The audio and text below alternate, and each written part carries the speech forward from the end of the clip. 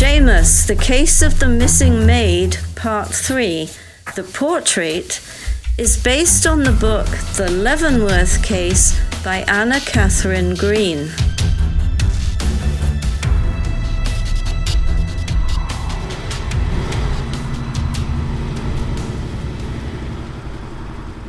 You wouldn't think that amongst the wind-stunted banyan trees and struggling palms that lined the single-lane road badly in need of new pavement, that you were on your way to one of the most opulent homes on the Gulf Coast. I'm beginning to think I'd taken a wrong turn at Albuquerque, complete with the Looney Tunes theme. The thing with these stately homes is that it's either a gilded gate with statues of lions out front, or a tiny drive you can barely see with a dingy cat's eye reflector stuck crooked in the ground. Gonzalez was self-made. Could go either way. There's a moment on these drives along the shore when you round a corner and all of a sudden the Gulf of Mexico explodes into view in a surprise of windswept beauty. Abby loved that view. She would comment on it every time she saw it. I see a slight slash of blue as I make the yellow-arrowed corner, and there's the Gulf roaring towards me, the slightly ruffled sea pleated by the afternoon breeze. It's clear that I won't have to look too hard for the mansion. Rising along the edge of a grassy dune is an impressive wrought iron fence that mounts the peak of the dune and then descends to a massive gate between two granite pillars. Perched on top of each was a roaring lion. I'd have thought a T-mogul would have chosen tigers. I roll up to the squawk box, press the finger-worn button. Hunter James for Chef Knight. Chef Donna Knight. One moment, Mr. James? Why does it take so long to look at a list? Oh yeah, I'm not on the list. Sir, are you expected? Yes, I'm expected, though possibly not at an exact time. It's about the missing maid. Please drive up to the gazebo just before the grand entry. You can park there. I'll be out there to receive you. The gates swing open and I roll up the dark, black, newly sealed drive, past tennis courts, a manicured croquet area, and a number of garden spaces, all behind a low white brick wall with a black mortared cap. I park as instructed and get out of the car, and immediately hovering over me is a tall, thin young man dressed in kitchen whites. Funny outfit for a gate guard. Hello, Mr. James. I'm Sylvester. Nice to meet you, Sylvester. That's an unusual set of togs for a gate guard. Oh, I suppose it is, but I'm not the gate guard. Well, I'm not normally the gate guard. I'm the cold side prep cook. The gate guard and a number of our security men are at the security firm as part of their internal investigation. The security firm sent some temporary security guys, but they didn't have enough to babysit the front gate. Mr. Dawson just told me to man the intercom. Mr. Dawson said I should fetch him straight away if anyone showed up. I see. Can you take me to the chef? I could. I mean, I would, but I already called Mr. Dawson. I guess you're not the police, are you? No, not the police. But I am interested in that maid that scarpered. Scarpered, sir? Flew the coop, hit the road, made herself scarce. Oh, you mean Hannah? Yeah, I liked her. Some folks thought she was a bit witchy, but I liked her. I liked her loads. Sylvester leads me through a riot of color and scent. The gardens were beautiful. Gonzalez, groundkeeper, knew what he was doing. I tagged along behind the cook and enjoyed the walk. He was like a small dog, winding along, but frequently checking to see if his master followed. We climbed the gloss-shined granite steps, and he opens one of the ornate double doors wide. Before me is a spherical man, short and prim, in a modern suit that didn't help him out at all. Low-cut, beltless, tight slacks straining at his girth, and a short jacket in a shiny dark gray fabric that, while not to the point of popping buttons, was definitely reaching its limit. His hair, loaded with product, was combed back from his forehead. He wore glasses that he probably thought were edgy, frameless, thick, cut into thin rectangles. Just emphasized his moon face. Mr. James, I take it? Obviously, you're not the police. A private detective. I'm here at the request of your chef to inquire about a maid that disappeared. Ah. Chef Knight. My name is Dawson, Eve Dawson. I am, or I have been, the personal assistant to the late Mr. Gonzalez. While Dawson went on to recount the breadth of his duties, I take the chance to take a survey of my surroundings. It's as anyone would expect. A massive receiving hall with black and white marble tiles, elaborately molded columns holding up a wide mezzanine, reached by a sweeping staircase that you could imagine Scarlett O'Hara floating down in a dramatic glide. But by far the most arresting feature is a massive portrait of a stunning woman hung under the aft mezzanine and above a sprawling marble-clad hearth. Her blonde hair glowed like it was lit by an invisible halo. She was formally dressed in a simple gown with a full skirt. Throwing in a bit of whimsy, she held in her hand a riding crop, and from under her full skirt you could just see that she wore riding boots, touched with a bit of mud. I like the artist's whimsy as well as the subject of this painting. I wasn't listening. I was looking at the painting dominating the hall. The subject was more than beautiful. Her beckoning gaze cast over her shoulder felt like she was looking at you, inviting you to join her. Standing on a hill with a rough path stretching in front of her, anything seemed possible. In the distance was the sea, to the right of her, mountains. A short distance away were a pair of saddled horses. I wanted to join her. I was only minimally aware that Dawson was telling me that he didn't want me on the premises, and he thought the maid did it.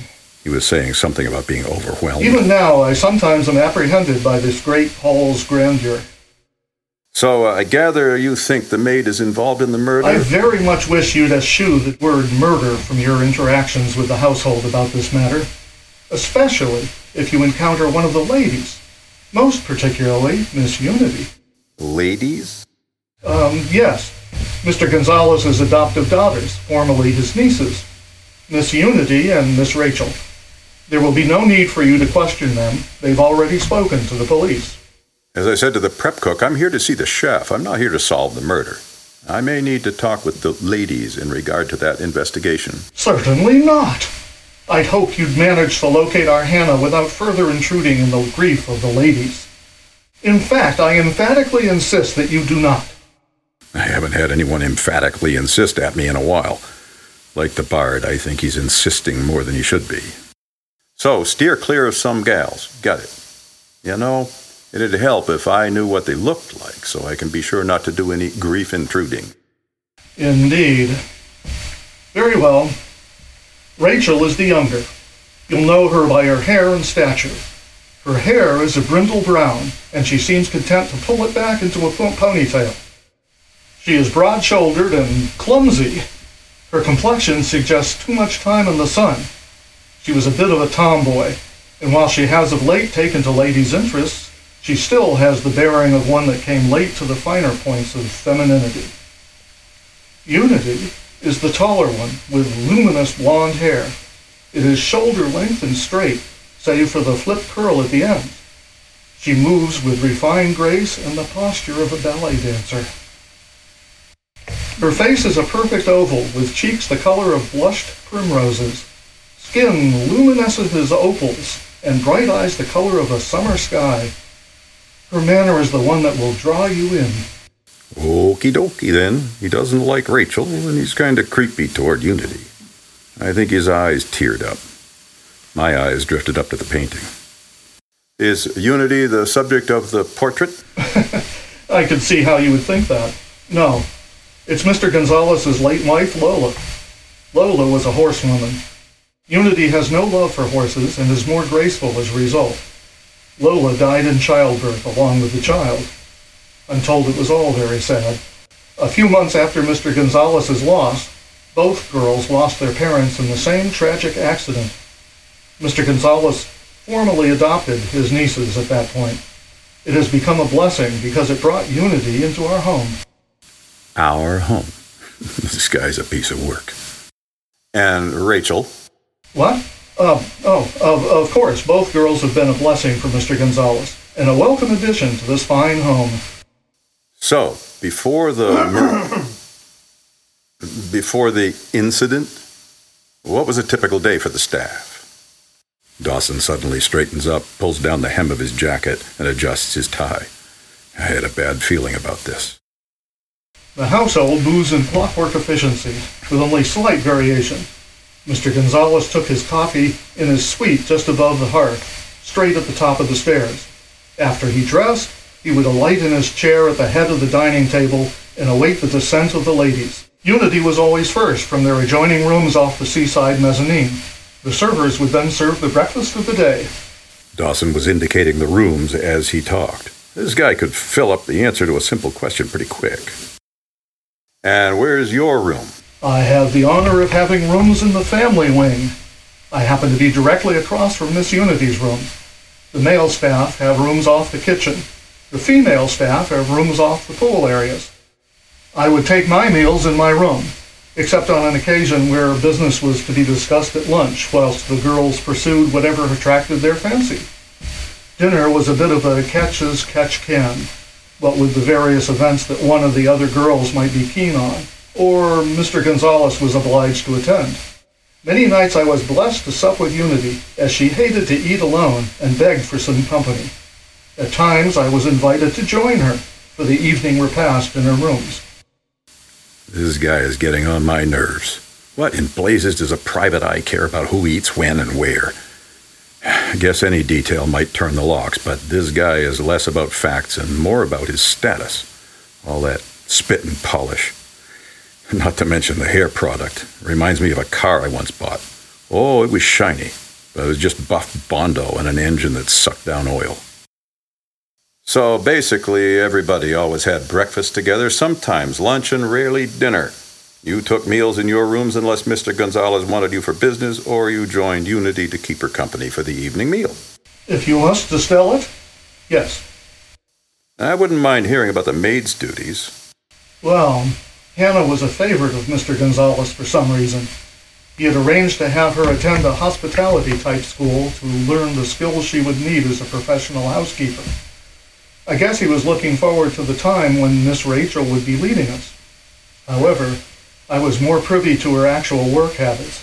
She was lax in her use of the floor buffer and smoking in areas not designated. She was prone to opinions and could be quite a witch if interrupted, or when asked to contribute beyond her stated remit. She, on many occasions, spoke quite sharply to Mr. Gonzalez, and his patience with such I can't account for. She often speculated that the house would be better off without certain persons, and thought that Rachel would be a better mistress than Unity because she knows the value of service. Of course, the value of service is easily calculated by the wages that are paid. I am done with this guy. First, what kind of a name is Eve in front of Dawson? I imagined he'd be an Andy or a Richard. Where does his French name come from? I bet he adopted it to seem more continental. I wonder if it comes with an anachronistic French idea of thank heaven for little girls. It seems pretty clear that he thinks at least one of the girls in this house grew up in a most delightful way. So, where will I find the chef? I'd also like to see the maid's quarters. Discreetly, of course. Of course. The chef will be in her kitchen, as expected. She will escort you around. She has access to nearly the whole manor except for the private chambers. Be warned, though. As often attends the creative mind, she's prone to flights of fancy. Flights of fancy? You believe she's engaging in flights of fancy by contacting me? I believe investigating is what you do. I will leave that subject for you to discover. After all, it is your time to waste. I had not taken the case yet. I was here to talk with the chef and decide whether to start working on it.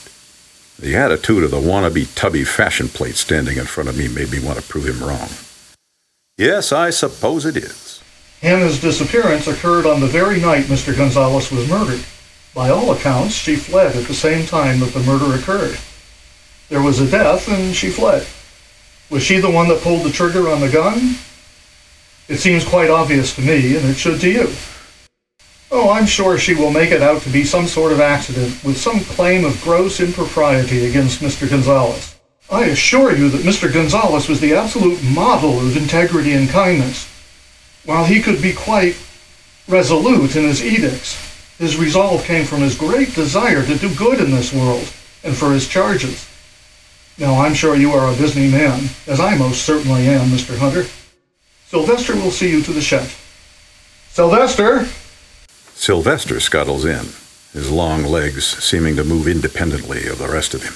Yes, Mr. Dawson? Take him down the pantry stairs and pour him some tea. Now, I have things to attend to, if you'll excuse me. With that, he does a sharp heel turn and quickly waddles through a tall, thin door near the hearth, I don't know how he can walk in those pants. Right this way, Mr. James. Well, Sylvester, it's just you and me. You got anything I can put in that tea?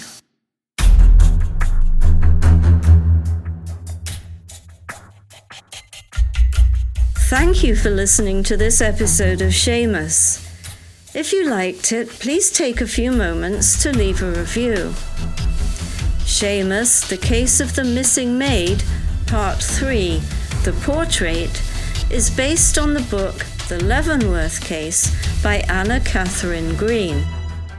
Hunter James was played by Sheldon Bird. Sylvester was played by Matthew Graff.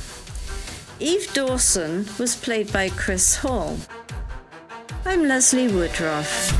This episode of Seamus was written by Doug Bergfeld and directed by Gene Phillips. Sound design for Seamus is provided by OpenMicRecordingStudio.com. Seamus is a New Meadows Media production. All rights reserved.